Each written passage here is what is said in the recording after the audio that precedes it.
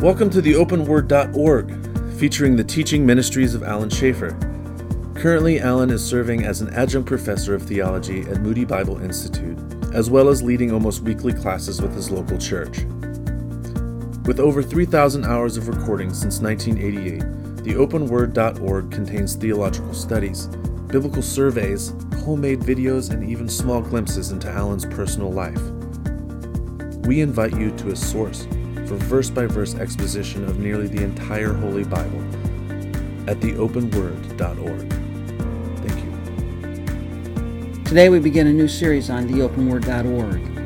In this series, which was originally taught in the year 2010, we'll be looking at the life of Christ. Today we're going to start by looking at the background of the New Testament to get an idea of the cultural and political setting of the New Testament. So join us today as we begin this exciting and new study on the life of our Lord Jesus Christ.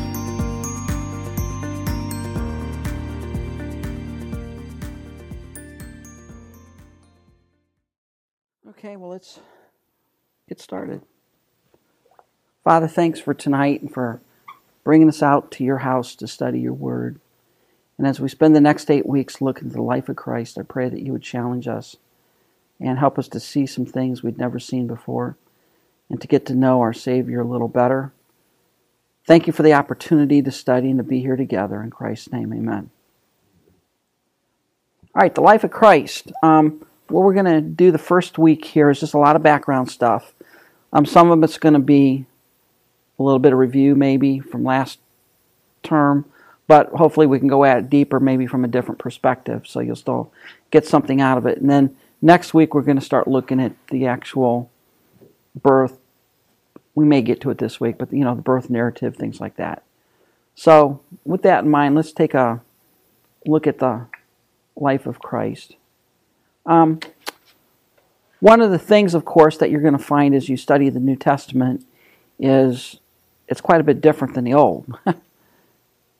In the Old Testament, where's Israel at the end of the Old Testament? Where are they? Captivity. Well, they're not in the Babylonian captivity, but they're...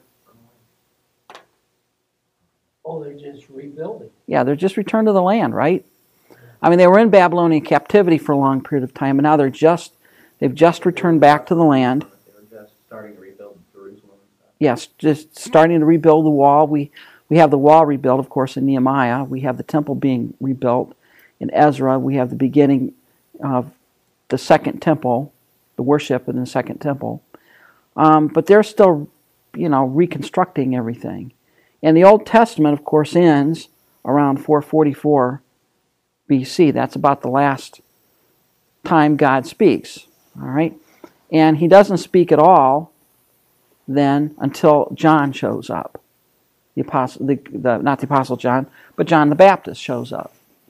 So we have what we call the 400 silent years.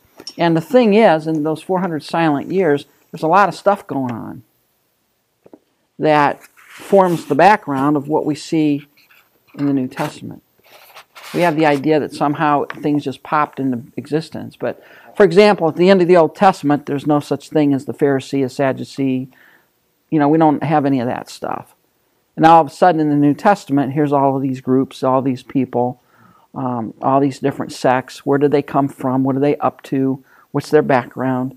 And so that's what we want to look at here a little bit. And we're going to work off these notes here and just fill in a little bit of the 400 silent years. When we look at that time period, what really shaped Israel was the captivity. Of course, they went into captivity right around 605 BC, give or take. This was the Babylonian captivity. And if you remember, how many deportations were there?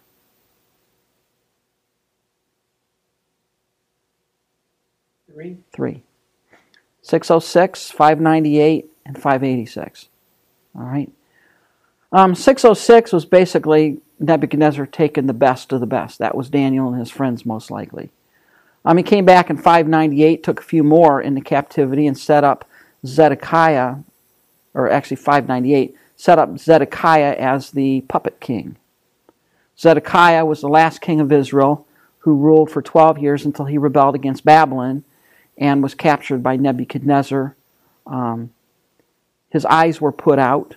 He was blinded after seeing his son slaughtered in front of him. Nebuchadnezzar killed his sons, then put his eyes out and carried him off into Babylonia, where he died in captivity. And that was the end of the Israelite state. And then what the king of Babylon did was put a governor in charge of Israel at that time.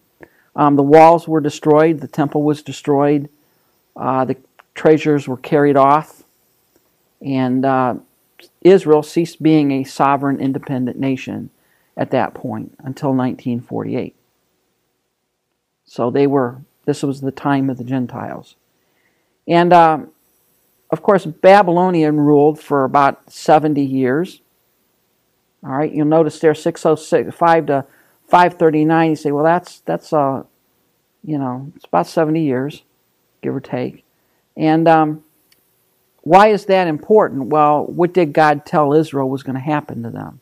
How long were they going to be in captivity? 70 years. Why? Where did the 70 come from? The generation would pass away. No. Wasn't it like there was I might have this wrong, but wasn't it like there was like one of Daniel's prophecies that was like a really exact time and like? No, that's not it. There's 70 weeks. It comes from the 70 years. But Jeremiah prophesied Israel was going to be in captivity 70 years. Well, what was one of the requirements of the law? What happened every 7 years?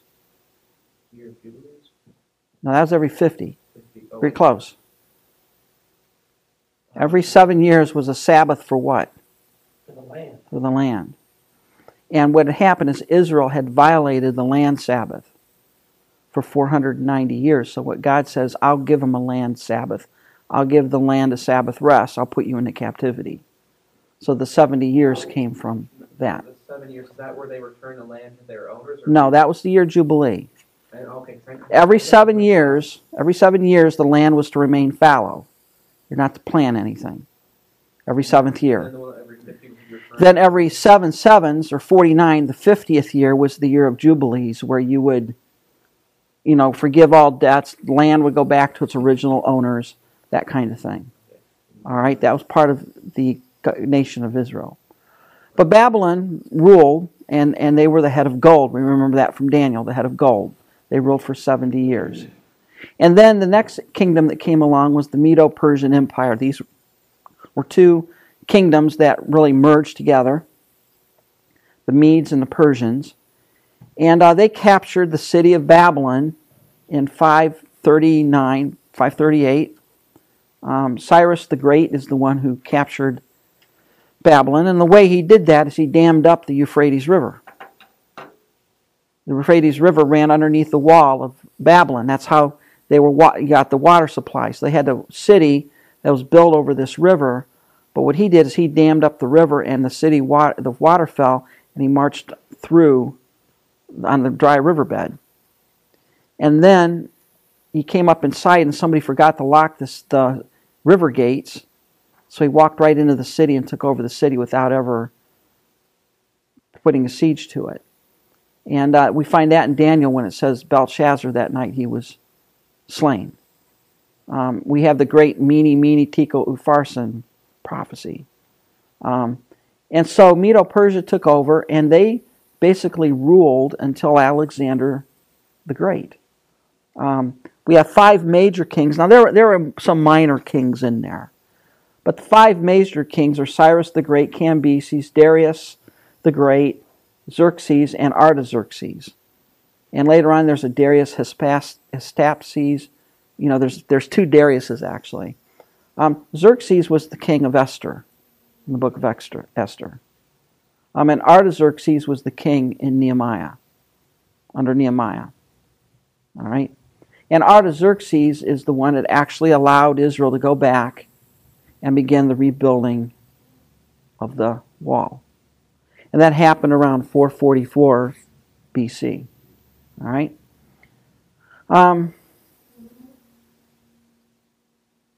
Really, the time of the Old Testament canon, the Old Testament revelation ended shortly after the decree to go back and rebuild the wall of Jerusalem. Most date Malachi somewhere around 536 or 436, somewhere around in there. So it's pretty close to that time when God really became silent. Zechariah and Malachi were the last really prophets of the Old Testament time. And then what you have is the Greek Empire. This is interesting. You see outlines of this in the book of Daniel. And who was the great king of Greece? Well, it was Alexander the Great. Alexander the Great came on the scene, and by 333 BC had conquered most of the known world. He had overthrown the Medo-Persian Empire. And unfortunately, he didn't have an heir when he died. He died very young.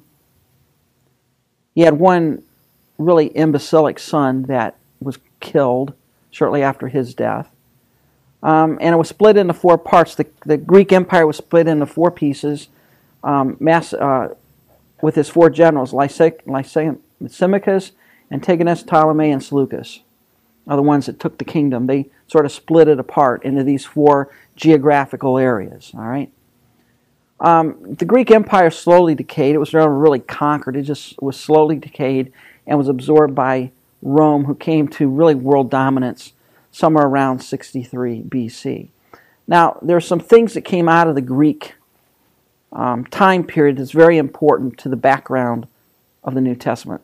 Some very important things happened during that time. All right. One of the things that happened during that time was the rise of the synagogue. All right. We have the rise of the synagogue. Why was that necessary? Well, the Jews had been scattered around all over the place. And so in order for them to have some kind of semblance or some continuity with their people, we have the rise of the synagogue. This is a place where the Jews would congregate. They would teach the law. They would hear the law proclaimed. They would read the Torah. They would be preached to. So this happened during that time, because when we start the New Testament, what do we see? We see synagogues all over the place. In the Old Testament, where did Israel go to worship? Jerusalem, the temple. There was no temple. There was no Jerusalem to go worship in. All right? So you have the rise of the synagogue during this time. All right?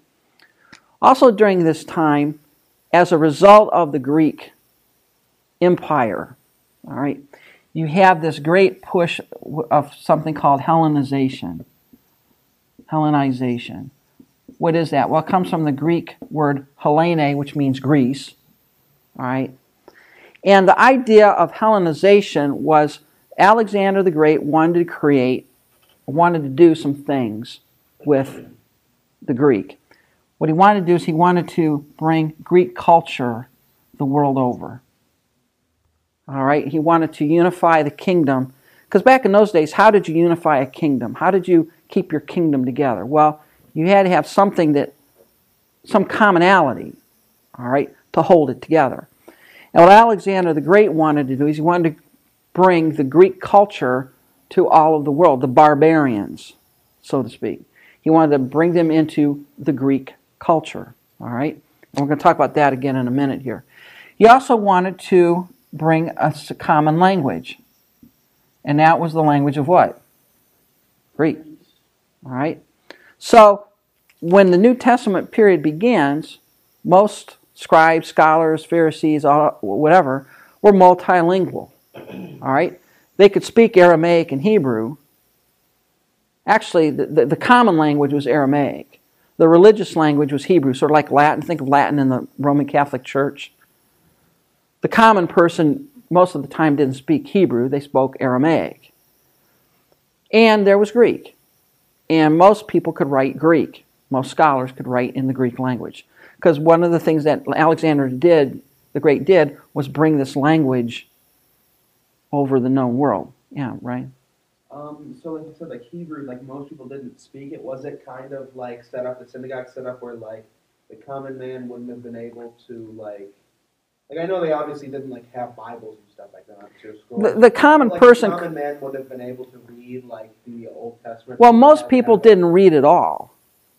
you had to be taught to read. It was rare to have somebody read. Or like had it spoken to, like Right. If you wanted to like know anything about like the Torah, Mhm. you have to go to the synagogue. Like you couldn't, Yeah. like even like it wasn't spoken. Like if, Right. The common language of the day was Aramaic. Christ probably spoke Aramaic.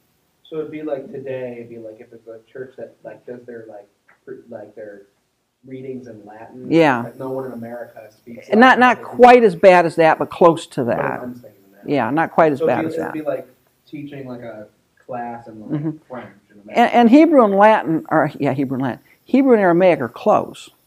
They're cognate languages. All right, so you could sort of make out some of the language, but it was not the common spoken language of the day. Aramaic was the common spoken language, and of course, Latin was another language. Paul was an expert in Latin, Greek, Aramaic, and Hebrew. He could speak all four of those. All right. But what he done, he's brought language. And one of the ways he did this, language, all right, is the great libraries. We remember the libraries at Alexandria and Antioch of Syria, and there was another one, I can't remember where it is. But he established these massive Greek libraries. And what he did is he collected all kinds of works into these libraries. That was part of the process. And as part of that, just as an aside, that's where we get the Septuagint, because that was one of the things that they brought in and collected in the great Greek libraries. But he established these Greek libraries all over. And probably the most famous one is the library in Alexandria, Egypt. All right? But he wanted to bring a common language. Okay? The other thing is they've tried to bring in a common religion. What is the Greek religion characterized by? Well, polytheism, right? You got Zeus and all those other things. So throughout the known world, that was really pushed. Now, when the Romans came along, they just renamed some of the gods. So Zeus became Jupiter and things like that. But they were the same. It was basically the same God, same religion, same kind of thinking. All right? I guess I never realized mythology was ever a true religion. Well, they worshipped Zeus. I mean, if you remember, what is the church in Revelation where it says they sit where Satan's throne is? There's a large temple to Zeus there, and it had a big temple of Zeus up on, or a big statue of Zeus up on the cliff. You know, and then great is Diana of the Ephesians. Remember that? They worshipped Artemis or Diana in Ephesus. I mean, this was big business. You know, these gods. Asclepius was another one. That was the god of healing. That was in Ephesus. I think it was in Ephesus. We had a temple to the god Asclepius. So this permeated the culture, the worldview of the person of that time. One of the things that he did with culture here, of course, in mainly culture and religion, is the really trying to stamp out Judaism as a separate identity. Culture, they would do, one of the things they imported was their games, their gymnasium. Remember the gymnasium? And gymnasium. And, we don't think anything of it. Well, yeah, I'm good to have a gym next door, Well, in the Greek culture, you participated stark naked in the gymnasium. And, of course, that would freak out the Jewish people, right? But what you have is this push for Hellenization, to try and homogenize the world, to try and bring it all under one culture, one religion, one language. And it's really came to a head in the intertestamental time under the guy by the name of Antiochus Epiphanes. Antiochus IV and Antiochus IV, or as he's known, Epiphanes. Now, Epiphanes means madman. Epiphanes. Epiphanes means madman. He wanted to be named Epimanes, which is a great one.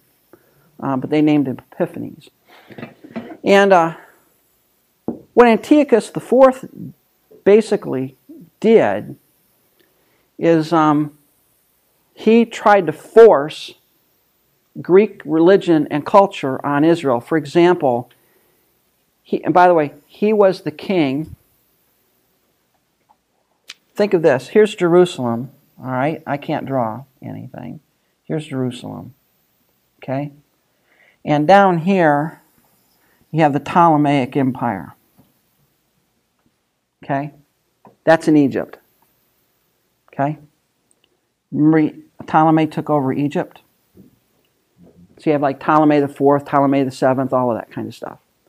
And then up here in Assyria, you have Seleucus, or the Seleucid dynasty. Okay? Who's in the middle?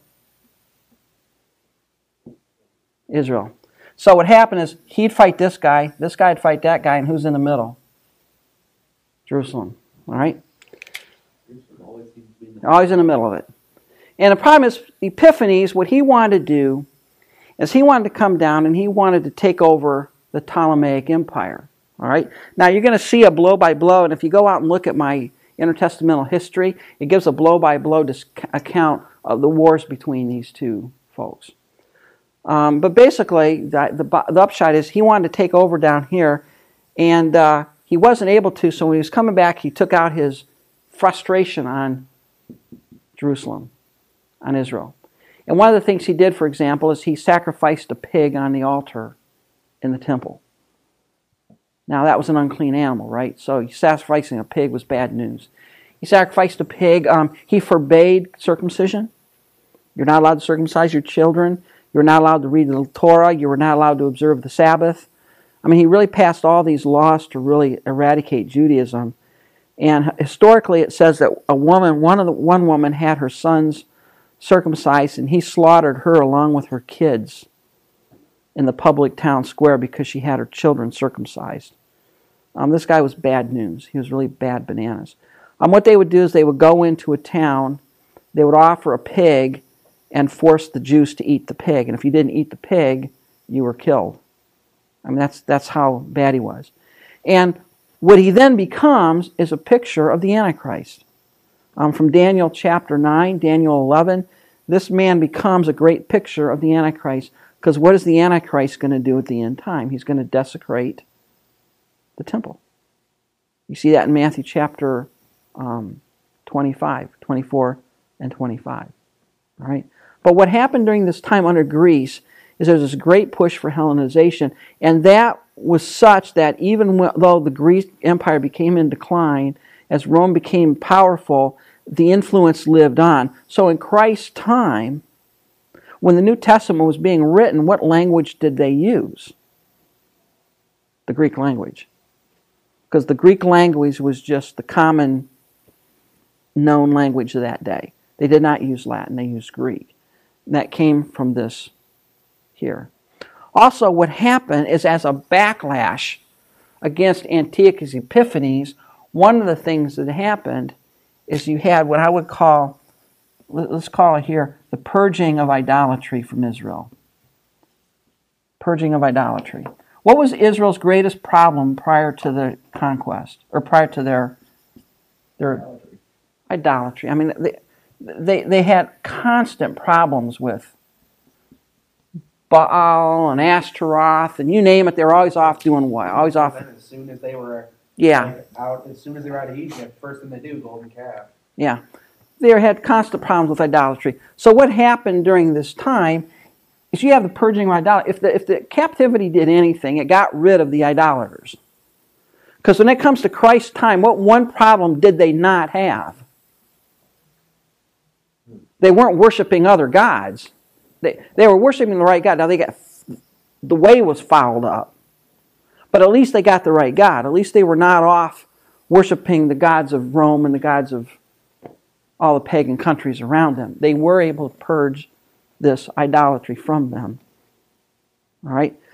So, what's really important to understand during this Greek time frame is you have the rise of the synagogue, the purging of idolatry. You have this concept of Hellenization.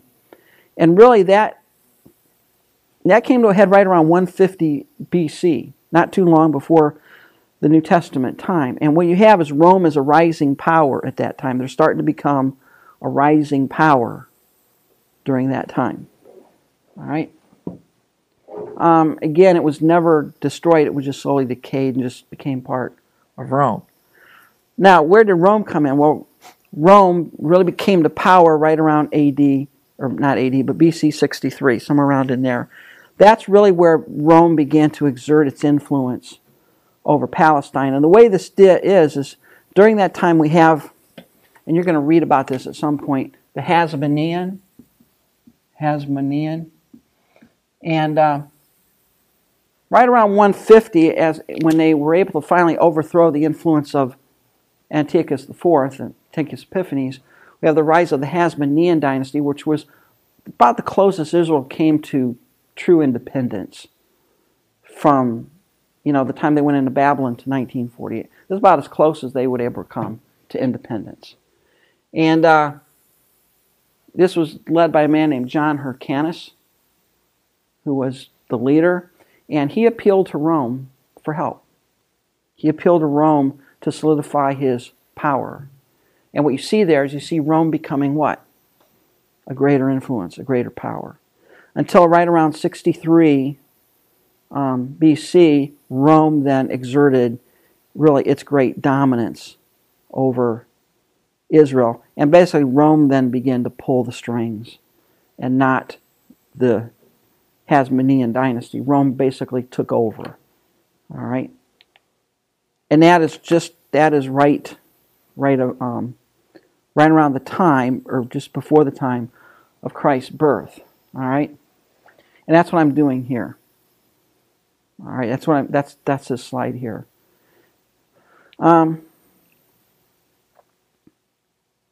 Antiochus Epiphanes, this is the forced Hellenization. Now, where do you read this? Well, if you get the Apocrypha out, the book of 1st and 2nd Maccabees talks about this. Gives us a history here. All right? And it says about 164 BC, Israel won its sort of independence. They weren't totally a free nation, but they had some level of autonomy. And that lasted until AD 37, when Herod the Great was given rulership over Palestine by Rome. Herod the Great was interesting because he took the right side in the battle between with Cleopatra. Remember, he took the right side, and because of that, Rome rewarded him by naming him king. All right. Was the center of Roman rule in Athens? No, it was in Rome. Yeah, it would be Rome. Okay. Where's Rome? Rome is off in the Greek boot. Part way up. Not the Greek boot, the Italy boot. Part way up.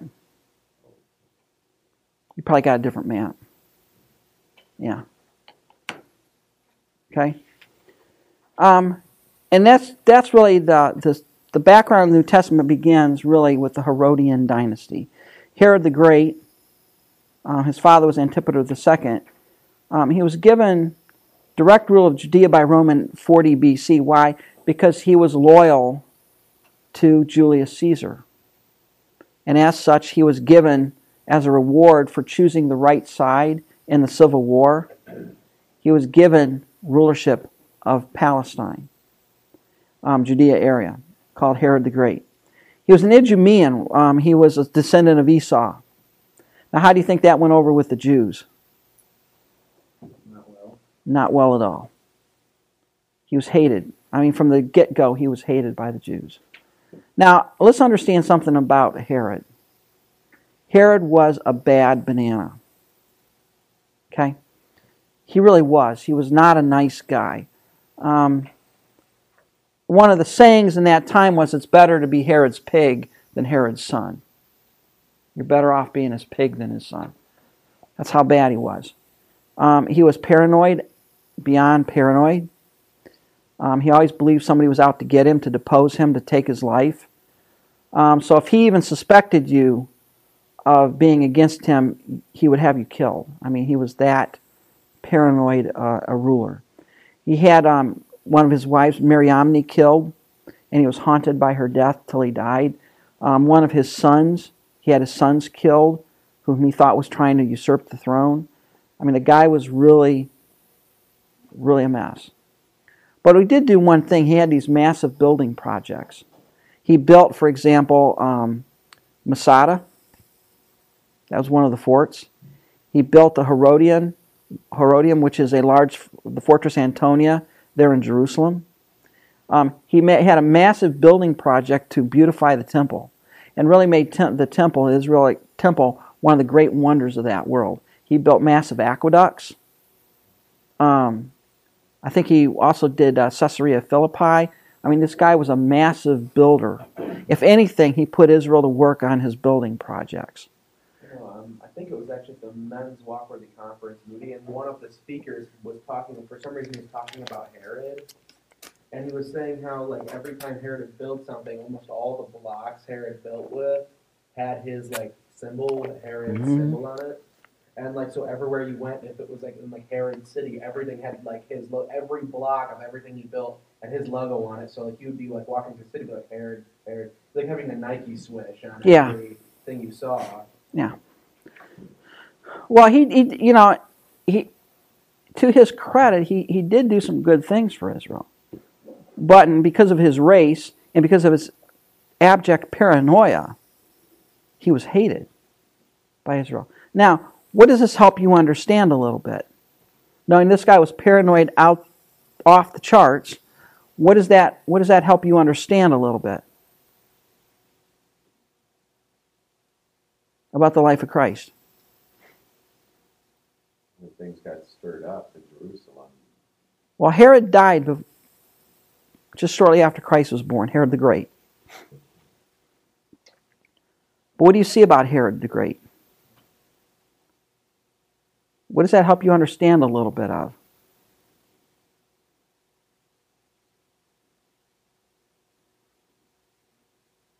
Who came to visit Christ when he was about 2? The wise men. The wise man. Where did they go? Well, they first went to him, Well, why would they go to him? because that's probably the logical place to find the king. Find the king of the Jews, you go to the king. I mean, I would, right? Except what kind of person was Herod?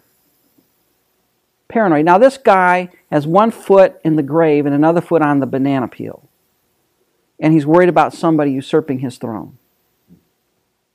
Okay, he actually dies shortly after the visit of the wise men. Not too long after that. But what does he want the wise men to do? He wants them to find out where this king is so that he may do what? Come and worship him? Kill him. That was the only thing on his mind, was to kill Jesus. And when he was snookered, how did he try to solve the problem? Kill all of the kids. And I'll sure to get the right one. That's how bad this guy was. You got to understand, this guy was evil. This guy made bin Laden look like a Boy Scout. All right, this guy was really bad. And he was hated. Just absolutely hated. I'm trying to think if he was the one. I might be wrong on this, but if I remember correctly, he was the one that he had orders that when he died, he wanted 70 leading Jerusalem leaders to be killed along with him so somebody would mourn on his day of death. That's how bad this guy was. He was not a nice guy. All right? Some of that been a throwback to his heritage with Esau losing his birthright. You think that some family history there might have... We don't know what it... The problem is it wasn't just him against the Jews. It was him, period. Mm-hmm. I mean, it was not like he's trying to get back at the Jews. His sons, I mean, anybody. It didn't matter whether you were Jew or not. This guy was just absolutely paranoid. Yeah, even with the Esau's line and stuff, like the Midianite, Moses, in the time of Moses lived with the Midianites. Yeah, wasn't it the Midianites? I think it was. That he stayed with. Yeah. The time between him actually being a prince of Egypt and coming back. Right. He was staying with the Midianites. But Herod was not a nice guy. He was really bad. When did he die? He died about 4 BC. Just after the birth of Christ. After his death, the empire was divided up between his 3 sons. Now, his sons tried to go and get themselves proclaimed king. But Rome wouldn't do it. Rome wouldn't proclaim them king. All right? Where did Herod get his title? He got it conferred on him by Rome. Okay? But we had 3 sons. He had Archelaus the ethnarch. This guy was like his dad, really a bad banana. In fact, he was so bad that Rome finally deposed him after 10 years. They said, look, you're even making us look bad. He was taken out of the picture. And then Judea was put under Roman procurators, one of which was Pilate. This is where Pilate comes from. So where Judea was originally overseen by Herod, and what Rome basically told Herod, said, look, you run things, give us the taxes, we'll make you king, you run things, and that's basically the way it operated. As long as there's no problem. Right. When Herod died, of course, this kingdom got split up, and Archelaus was so bad that they had to get him out and put in a series of procurators in charge of Judea. Then there's Philip the Tetrarch. He was put over Ituraea and Trachonitis. That's northern Palestine area. He ruled until about AD 34, at which time Rome took over direct rule of the lands, which he was a ruler. So basically, they got absorbed into the procuratorship. All right. What do you know about Philip? Well, he plays a little bit in the death of Herod the Great. Not Herod the Great, John the Baptist. All right. And then Herod Antipas, the Tetrarch, he was put over Galilee and Perea. That's the area across the Jordan River. Okay. Christ called him a fox. And this was the Herod that had John beheaded, Herod Antipas. All right. But the Herodians were a bad dynasty. Why did Herod Antipas have John put into prison? What did John say? It's not lawful for you to do what? Have Philip, your brother's wife. So that's where Philip and Antipas come into play. All right. What about Herod's grandchildren? You know, you read about the sins of the father being visited on the children of the 3rd and 4th generation. You start seeing that. Well, what about his grandkids? Well, we have Herod Agrippa the First. Who's Herod Agrippa the First? He ruled all the lands formerly ruled by Herod the Great. He was loved by the Jews because he tried to live according to the law. I mean, he tried to be a good Jew. I mean, he actually tried to live, you know, as a Jew.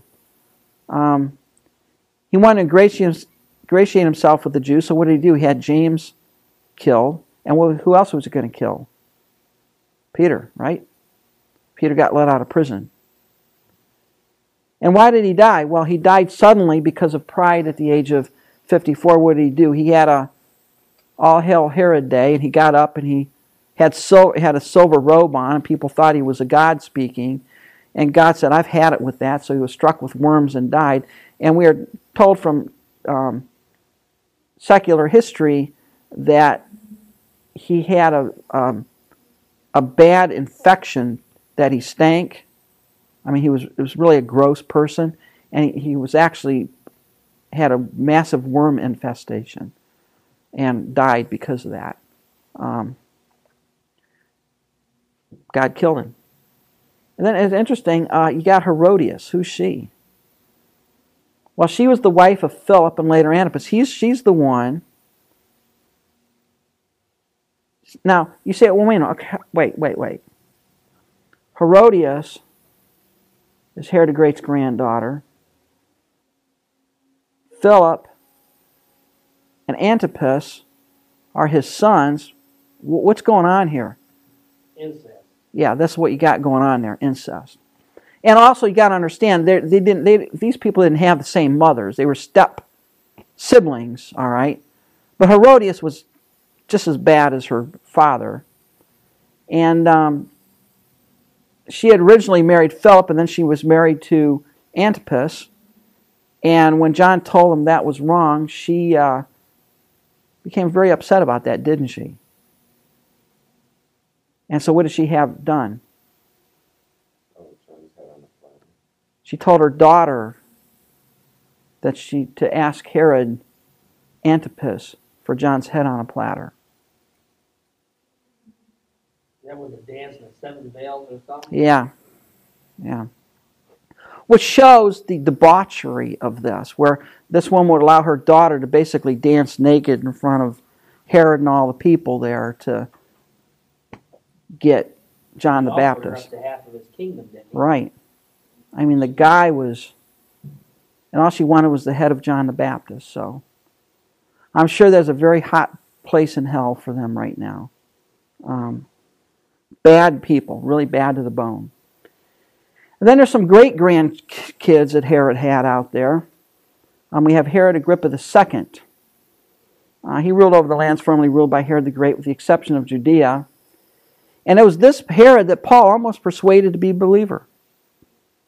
Almost you persuade me to be a believer, almost. That's probably one of the saddest statements in the New Testament, almost, but lost. And then there's Bernice and Drusilla. Bernice was the daughter of Agrippa I, and Drusilla married Felix, the procurator of Judea. So when you remember, you had Felix and Agrippa there in the end of Acts, and Festus. Well, Felix actually was the brother-in-law of Agrippa II. All right? He was actually related there. Why is this important? This is important because the ruling family of the Herods, really lend a significant amount of influence and color over the New Testament, over the life of Christ. We read, for example, that Herod and Pilate were at odds until when? Till the trials of Christ, right? And then became friends after that. And remember, Christ went over to Herod and didn't have anything to say to Herod. Herod wanted to see him do a miracle, do a trick, perform a miracle.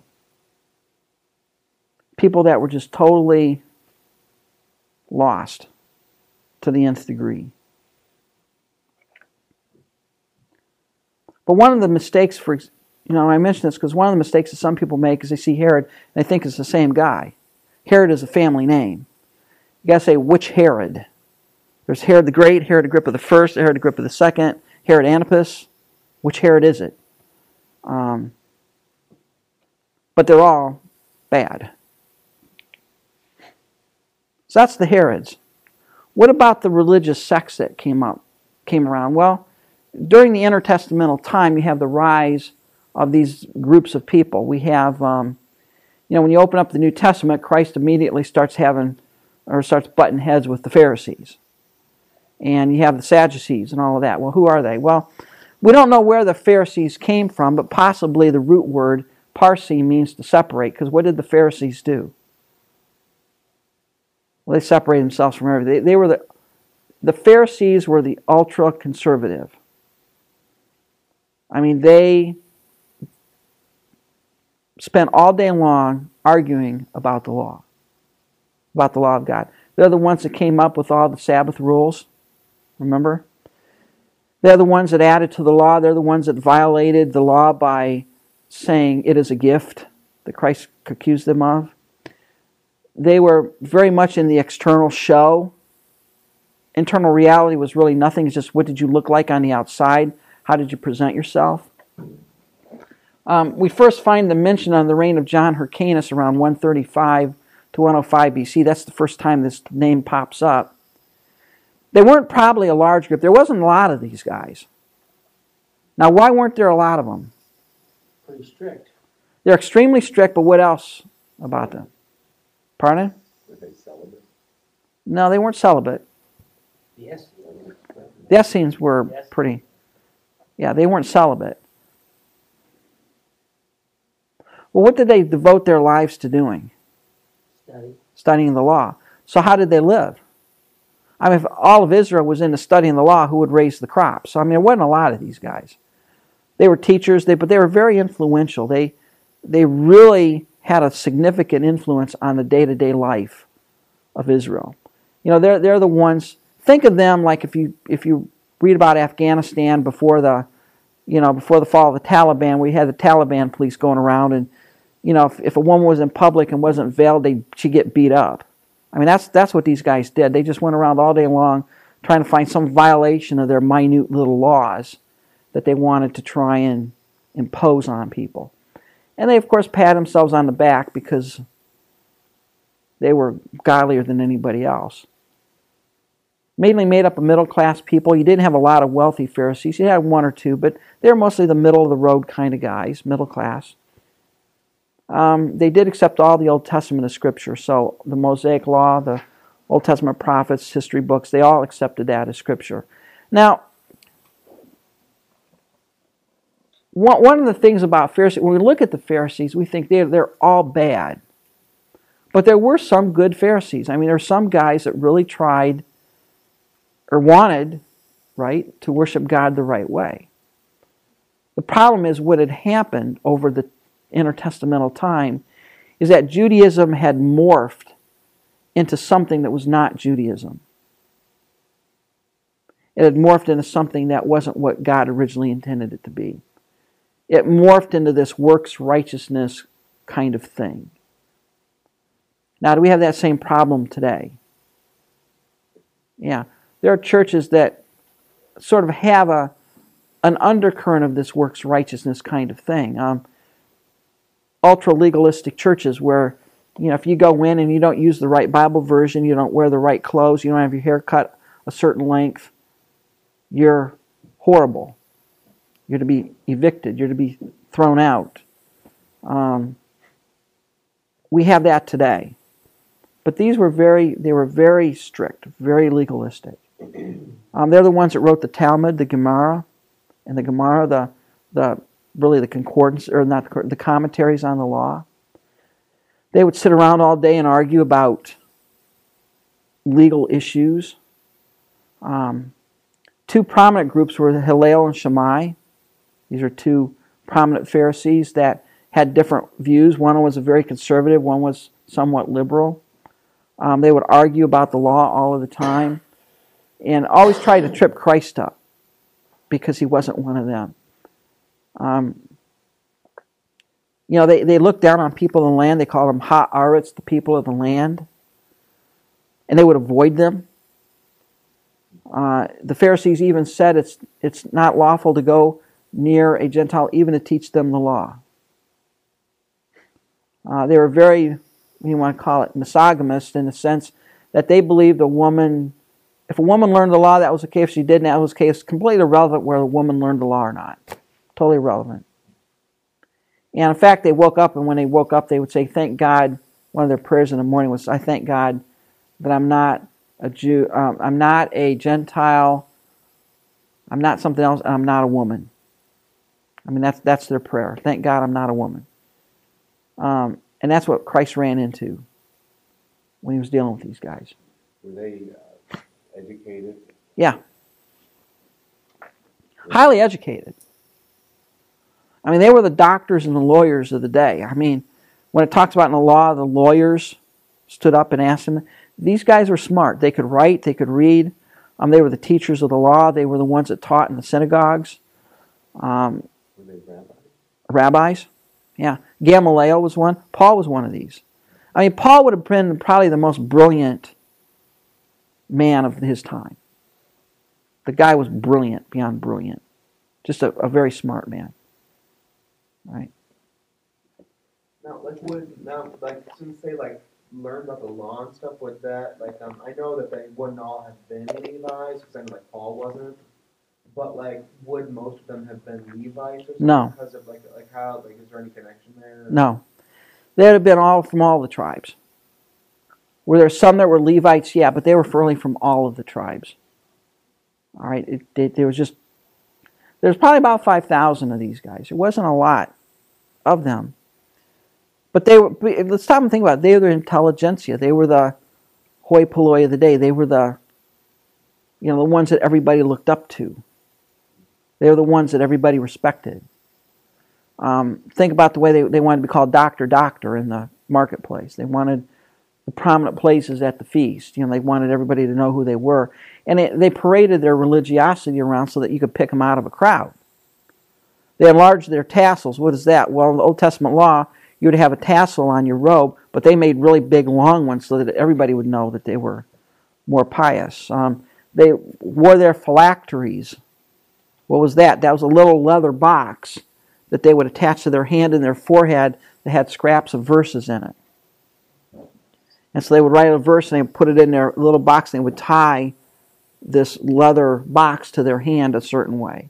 They would tie a leather box to their head a certain way so that everybody knew that these guys were Pharisees. When they fasted, they made themselves look sort of a little bit wasted so that people would see how deprived they were of their religiosity. They sounded the trumpet when they gave their offering. Everything was done for show. Everything was done for externals. Yeah, there was. They looked on the outside. They didn't look on the inside. Not at all. What you thought on the inside was irrelevant to them. It's what you looked like on the outside. That's how well you looked on the outside. And that's what Christ said. He says, you guys do a lot of work making the outside of the cup look really good, but inside is all kinds of filthiness and excess. You look really good on the outside because you look like a whitewashed tomb and that, but inside you're full of rotting bones. They were all on the exterior. Now you look at the Orthodox Jew today, and you get this picture of this black suited dude with some kind of a brim hat on with the curls on the. Now, is some of that a throwback to some of the stuff they did in those days? Yeah. The ultra-legalistic Hasidic Jews are like that. And again, I had one I worked with that, we had our group picnic. He couldn't come because he might eat food that was cut by a knife that might have touched a piece of pork in an earlier time and he would be defiled. And I asked him, I said, you really think God's up there trying to track all of that? And he said, yeah. I really do. I think God's up there tracking all of that. I mean, they're very fastidious. And remember, what he says, a good picture of this, we think Christ is exaggerating when he talks about, in the account of the Pharisee and the publican that go down to the temple to pray. And we think, he's maybe overstating it. No, that's how they prayed. I thank God that I'm not like that guy over there.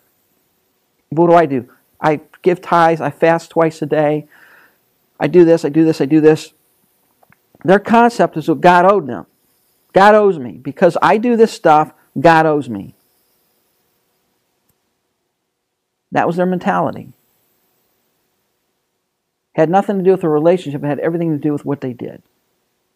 Goes to show you can know all the stuff in the world. You can take all the classes, do all the studying in the world, but if you don't have the relationship, you totally miss the mark. That's right. Yeah. Well said. I like what Vance Havner says. You can dot all your I's and cross all your T's and still spell the word wrong. Honey, it says in Jeremiah 17:9 that man look on the outward appearance, the Lord looks on you. Yeah, the heart is deceitful. And God sees the inside. And that's really, and we're going to look at that in our sessions coming up, but the great fight Christ had with the Pharisees was, he says, you guys got the wrong gauge of spirituality. You guys are all looking at the outside. You think because you do this and you do that, and you wear the right robe, and you don't walk so far on a Sabbath day, and you don't write a letter on a Sabbath day, and that somehow God owes you. God's under obligation to you. And what that does, it misses the whole point of the relationship. And you're right, Ryan. They missed the relationship. They did not see the necessity of a relationship. To them, God was the celestial scorekeeper. And they were helping them try to keep the score. And as long as their balance sheet in their mind was positive, they were okay. It was like kind of the same way like the Catholic Church, at least in some areas, looked at it like they would call Christ I heard one of my Catholic friends said they called Christ the most perfect. It was like the most perfect lawgiver or something like that. Or the most perfect. It was something like the most perfect judiciary, the most perfect lawgiver, or something like that. Well, Catholicism has some of this in it because Is Catholicism based on a relationship? No, it's based on ritual. What do you do? As long as you go to Mass, do your Hail Marys, whatever it is, as long as you follow what the church tells you to do in the Day of Judgment, you're okay. Now look at Ted Kennedy, Catholic. Is he in heaven? You got a high mass. I'm not going to put $1 on it. There's nothing in his life that would ever tell me that he had any connection to Christ. But now what does the Catholic Church say? You got a high mass. You got a high Mass, he's in. He might have got one of those plenary indulgences. Yeah. Yeah. It's not about that. It's about a relationship. The Pharisees missed that. They did have several fundamental beliefs. I mean, they were close. God's sovereignty and man's responsibility. They certainly believed that God was sovereign and in charge over all things. They believed that we were responsible for certain things. And by the way, do we believe that? Yep. Sure we do. I believe God is sovereign in salvation, but that doesn't mean I can just sit back and just wait for it to happen. There's some things I got to do. There's a guy I work with, just on that idea. There's a guy I work with. He was like brought up Lutheran, but he's totally he's the kind of guy he knows I like talking with people and trying to spread the word and stuff. But he's the kind of guy he brings up stuff just to try and push my buttons and get me to fight with him. I've not gotten angry with him yet, but that's the reason he brings stuff up. But he's like, oh well, if your religion's so perfect and if yours is perfect, then how come different religions Jews and stuff got certain sections of it right? How do you know that they're right and you're not?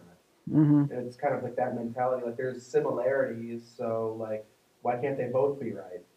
Yeah, don't cast your pearls before swine, you know. You need an apologetic for that. But the problem is, in his case, he's a mocker. God's going to have to open his heart and mind, or nothing's going to happen. Well, because I know he does that kind of stuff to Yeah. mess with me. But every time it happens to me, I kind of seize an opportunity because honestly, I don't even like him all that much. But sometimes I do. I find myself praying for this guy because the way he is, it's like everything in the day. Sometimes I give him rides home from work and stuff. Is when we talk about stuff, and it's sometimes I see God even if he is not going to see it. I can at least try and plant that seed and God will water it later. Right. Kind of thing.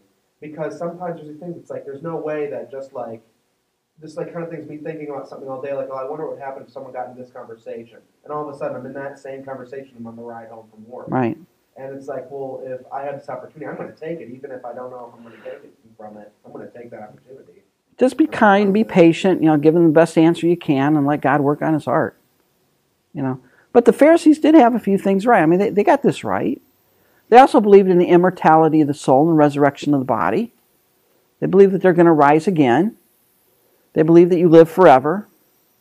They believed in angels and demons. They believed that there were angelic beings around. How would they know that? Well, they accused Christ of being what? Prince of demons. Yeah. They also believed the written and oral law consisting of 613 commandments.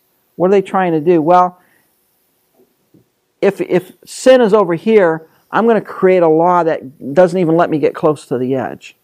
And then I'm going to treat that as authoritative, as much authoritative as the law itself. Okay, you understand what they did? The law says you won't go over 55 miles an hour. So what did they do? They created a law that said you cannot go over 45 miles an hour. And if you went over 45 miles an hour, they would jump on you for sinning. Was that sin? Well, no, that was their definition of it. But what they tried to do is they say, well, we'll create a higher standard so that you don't even get close to the possibility of breaking the law. So they created 613 of these. Most of them have to do with the Sabbath. You could only walk so far on a Sabbath. You couldn't go too far. You couldn't cook. You couldn't do this. When Christ went through the grain fields taking the corn, they were accusing him of working. He was threshing. No, he wasn't. He was eating. They had missed that. I mean, you could look at that from one respect and say, well, maybe that would be imprudent, You know, you don't want to sin, so you try to stay as far away from it as you can. But the failure comes when you make that standard the sin. Right.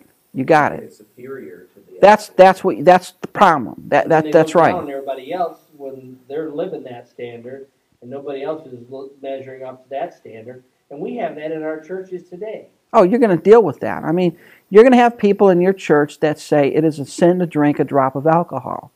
The Bible doesn't forbid that. It says don't be drunk. That's the sin. But what we do is we create a law a little stronger so that we don't get, the idea is, well, if I don't drink at all, I won't get drunk. Therefore, the sin is to drink at all.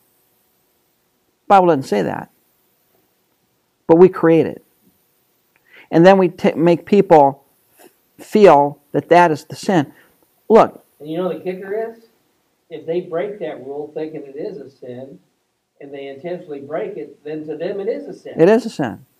That's the real kicker. Yeah. So how do I deal with this? Well, yeah, so the way I deal with this is, I have certain convictions in my life. I've never drank a drop of alcohol. I've never drank. Never smoked a cigarette or drank alcohol or anything like that. Not because having a cigar is a sin. The Bible doesn't say it's a sin, right? Does it say it's a sin to have a cigar? There were people smoking at the men's Booties Walk-Worthy conference. No, I there had a really isn't. great conversation with one guy out in the park, and he was sitting there smoking. Yeah. The Bible doesn't prohibit that. It may not be bright to do, but it doesn't prohibit it. All right? But if you have a conviction about that, well, then don't smoke. But don't take your conviction and force it on somebody else, thinking somehow I'm better than them because I have this conviction and they don't have this conviction. See, that's what Christ really dealt with the Pharisees. He said, you guys have convictions, but you've got the wrong dial on that. That's not sin. Did Christ ever violate the Sabbath? Yep. I mean, Not the way well, yes, no. way they did. Maybe that's one of the yoke questions. That's That's the yoke question. Yes, if you mean by that he violated their view of the Sabbath, yes. No, if by that you mean he violated the law of God. He couldn't violate the law of God. He couldn't. He's God. He's God. And he said the man was not made for the Sabbath. Sabbath was made for man. You guys got it all twisted out. You got it all twisted around. And see, it goes back to relationship. It goes back to that connection to God. But what had happened to the Pharisees is they created these 613 commandments that to them became the sin. For example, when the disciples ate without washing their hands, what did the Pharisees do? Yeah, you're not allowed to do that. Well, where does it say that in the Old Testament? Well, it doesn't. But see, the Pharisees believed, and they taught, that one of the ways that demons get into you is through your hands. So you had to ritually cleanse your hands to wash off any demons that might be clinging to your hands.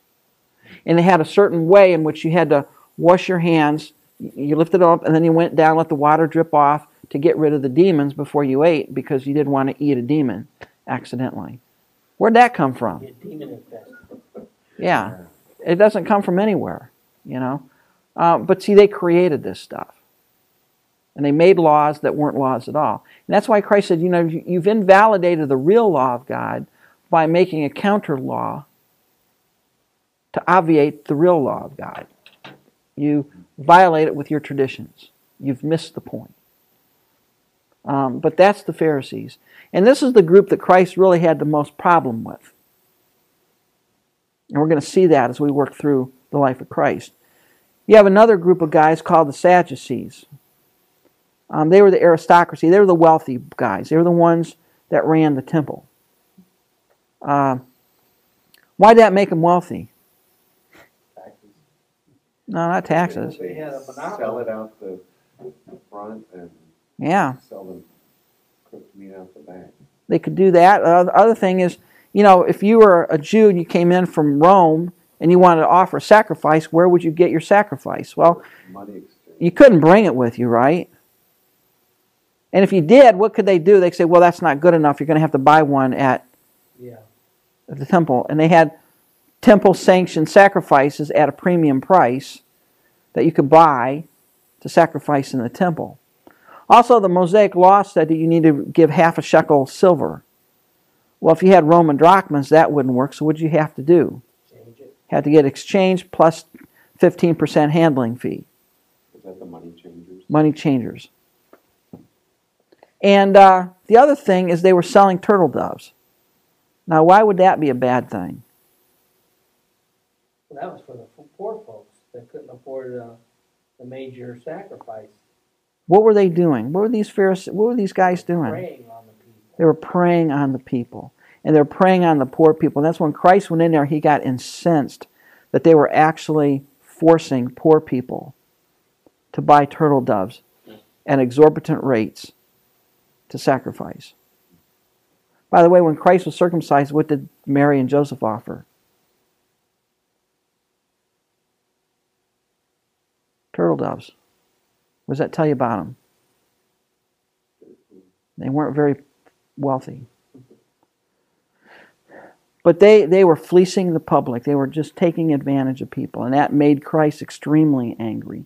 Caiaphas and Annas, which were the two guys in charge, were the most wealthy of all the Jews. They were the high priests, and they bought the high priesthood basically by bribing Rome. That's how they were named to be high priests. They would bribe Rome. They were the, you want to call it I don't want to call them, they only accepted the first 5 books of Moses. So if it was not in there, they didn't believe it. They did not believe in the immortality of the soul. They did not believe in resurrection. Called sad, you see. Yeah, that's why they're called sad, you see. They did not believe in the immortality of the soul. They did not believe in angels and demons. They rejected all the oral law. They rejected all the Old Testament that was not the first 5 books of Moses. So live it up now, because soon you'll be dead. Yeah. Well, why all the... Well, if you don't believe in immortality of the soul, why would you bother with your sacrifices? Because they're making money off of it. Making money. Don't want to kill the golden goose. Cash cow. But the people are making the sacrifices with the hope of immortality. Well, they're going to let them in on that. Oh, okay. They just didn't believe it themselves. No. That was for the little people. They were the big people. Think about the liberals today who deny the, Sort of like the law applies to you and me, but doesn't to the guys that go to Washington, D.C. Yeah. And the big shots in the, sports arenas and stuff like that. The law don't apply to them, just us. Yeah. But see, the thing is, they made a lot of money. They were very wealthy. They were very comfortable. And what this really explains is it was when Christ started to step on their toes by overthrowing the money changers and throwing them out of the temple. What was he hitting him? Where was he hitting him? Right where it hurt. Right in the wallet. And remember what the Pharisee, what I think it was Caiaphas said, it's better that one man die for the nation than the Romans come and take away our place in our nation. What are they saying?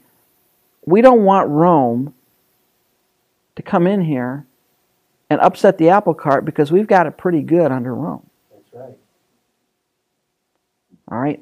These Sadducees were very pro-Roman because Rome had given them a sense of stability, of peace, and they were made very wealthy under Roman rule. The last thing they wanted was Rome to come in and take over. See? Now this. All the time for the Savior, and then when he came, they didn't want him. Well, they weren't looking for the Messiah. They weren't looking for that.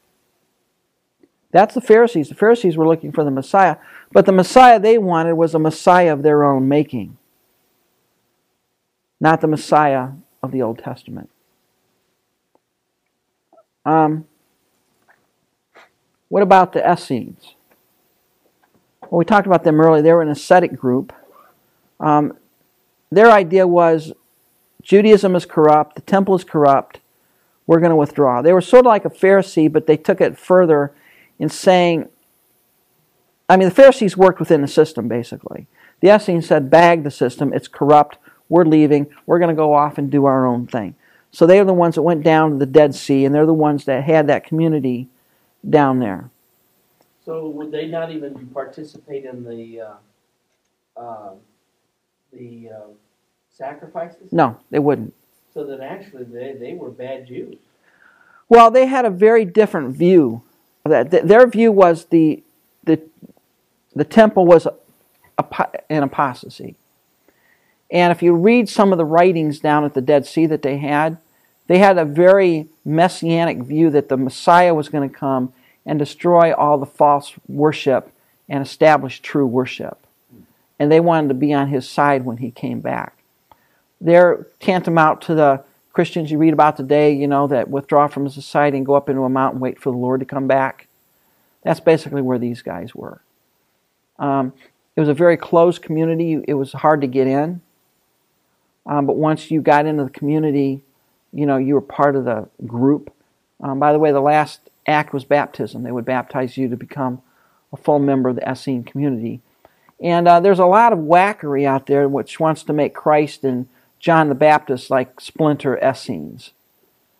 They want to... In fact, I was watching a special on the History Channel, which really is a good place to go and find out about Jesus, I know.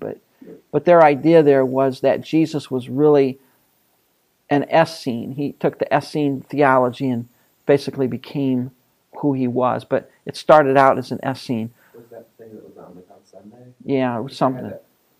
Yeah, no, it was like the plot against Jesus or something. Well, it wasn't that. It was another special. They But had like a whole special last Sunday, like the plot against Jesus and Jesus' spear and like a bunch of that stuff. yeah, there are all kinds of wackery out there. The Essenes were the group that copied and preserved the Dead Sea Scrolls. I mean, we have them credit for that. And but they're very ascetic. They're a very monastic, very closed group of people. And their idea was, we're going to go down on our compound and wait for the Messiah to come and destroy the world and establish true rule. That's what they were looking for. The Zealots were the opposite of the Essenes. Their idea was, let's get rid of Rome. They were the first century terrorists. They were the first century suicide bombers. What they wanted to do was, what they would do is they would target and assassinate Roman sympathizers.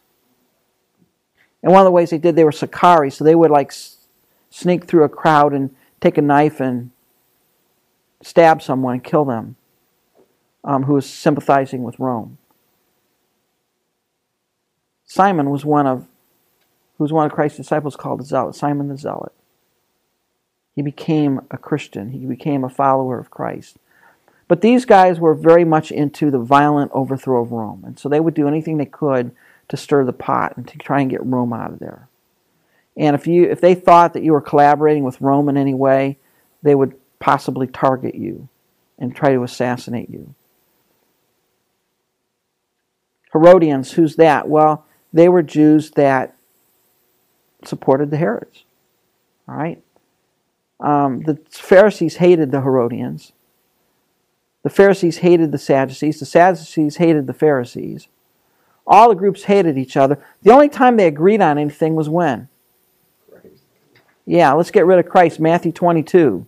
That's when they all got it wrong. Well, you have the Pharisees try to trip him up. The Sadducees try to trip him up. The Herodians try to trip him up. And he outsmarts all of them.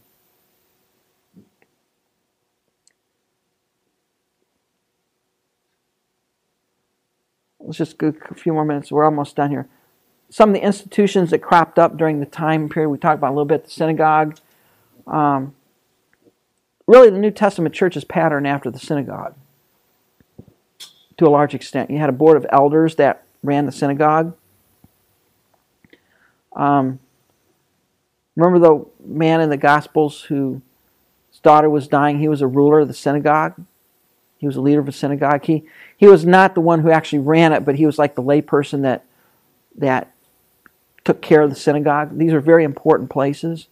And one of the importance of them is when Paul began his missionary journeys, where did he first go? The synagogue. To start there. Many think it began during the Babylonian captivity is when these started. All right? But it's a very important place.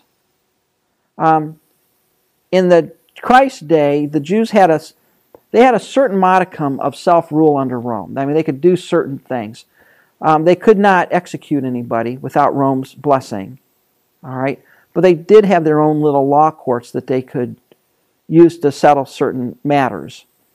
So in Jesus' day, it was a place where you would go learn. For example, the young men that wanted to learn to be a Pharisee would go down to the synagogue to learn the law, to hear the law read. It became sort of like a little court in the town. But it was a very important place. How about the Sanhedrin? We read about that. This was the ruling body in Judaism. It consisted of 70 men, and the high priest was 71, so he was the tiebreaker. Think of like our Senate. And there were 70 of these guys, and who are some of the prominent people, members of the Sanhedrin that we know of? Nicodemus. Nicodemus was one. I think there's a couple other ones.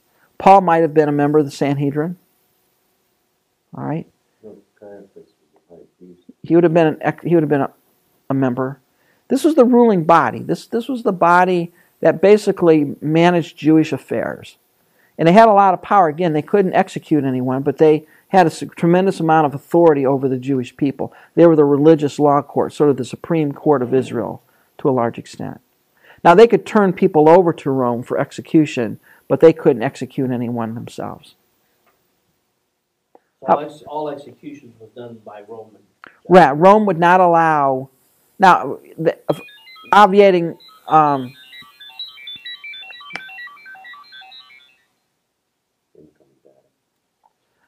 obviating the mobs, like Stephen, that was not sanctioned by Rome. That was mobs. All right? But Rome were the ones that said, we reserve the right of capital punishment. Now, you can judge somebody and turn them over to us, and if we agree with the judgment, we will execute them ourselves. But you are not allowed to do that. They reserve that right. How about the scribes and lawyers? They were a class of Pharisee that was the official interpreters of the law. Think of them as the upper crust of the legal profession. And also, one of their jobs was to produce copies of the Torah. That's what they would do. Their job was to stand all day long and copy the law of God. So they knew the law. I mean, they were experts in the law. So that's a little bit of the background that gives you an understanding of what's going on when the New Testament begins and Christ comes on the scene.